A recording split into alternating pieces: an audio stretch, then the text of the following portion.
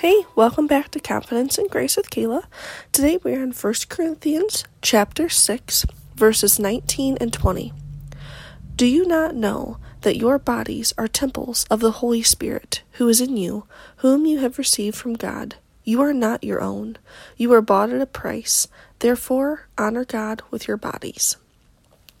Now, the main part of this that really caught my attention today was you are not your own. You were bought at a price. And then, of course, the therefore, because therefores are always there for a reason, and we need to pay attention to them. And they usually always send me back at least, 3, 4, 10 verses, because you have to figure out where they stop saying therefore. So it's kind of fun. I like finding them. But I heard something recently that has to do with the you are not your own. You were bought at a price. And I really just wanted to share it with you. I heard someone say that, we were bought for a price. We're not our own. And God didn't buy us back from a life of sin and just bad stuff for no reason. Let that sink in. He didn't buy you back just I'll just set her over on the shelf and they can just sit there for a little bit. No. He had a real strong, heaven-focused purpose for buying you back. He knew exactly why he bought you back, because of the plan he has for you and all the things he wants to bless you with.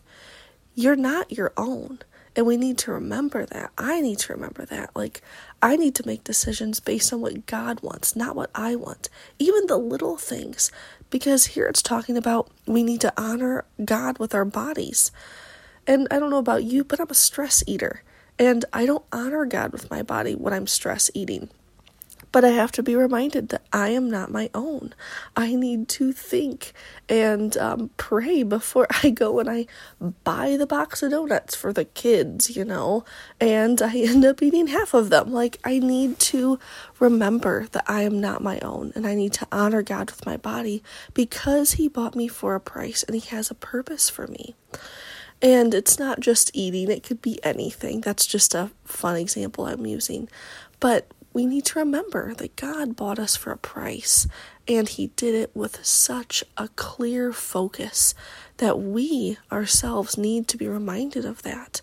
So I don't know about you, but it gives me confidence knowing that just like when we go to the store and we pick out something really specific because we have a plan to put it somewhere or to use it in a specific way, God had that same clear focus and vision for us and still does.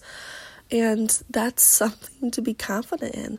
You have a purpose and a plan for your life made by the creator of the universe, your Father, the one who loves you more than anyone else could ever even come close. Nobody can come close to how much he loves you. So I pray that you can walk in knowing that today, and that you can make the decisions and move forward, remembering that you were bought at a price, whose you are, and that we need to honor God with our bodies. So I love you, friend, and I hope that this encourages you today.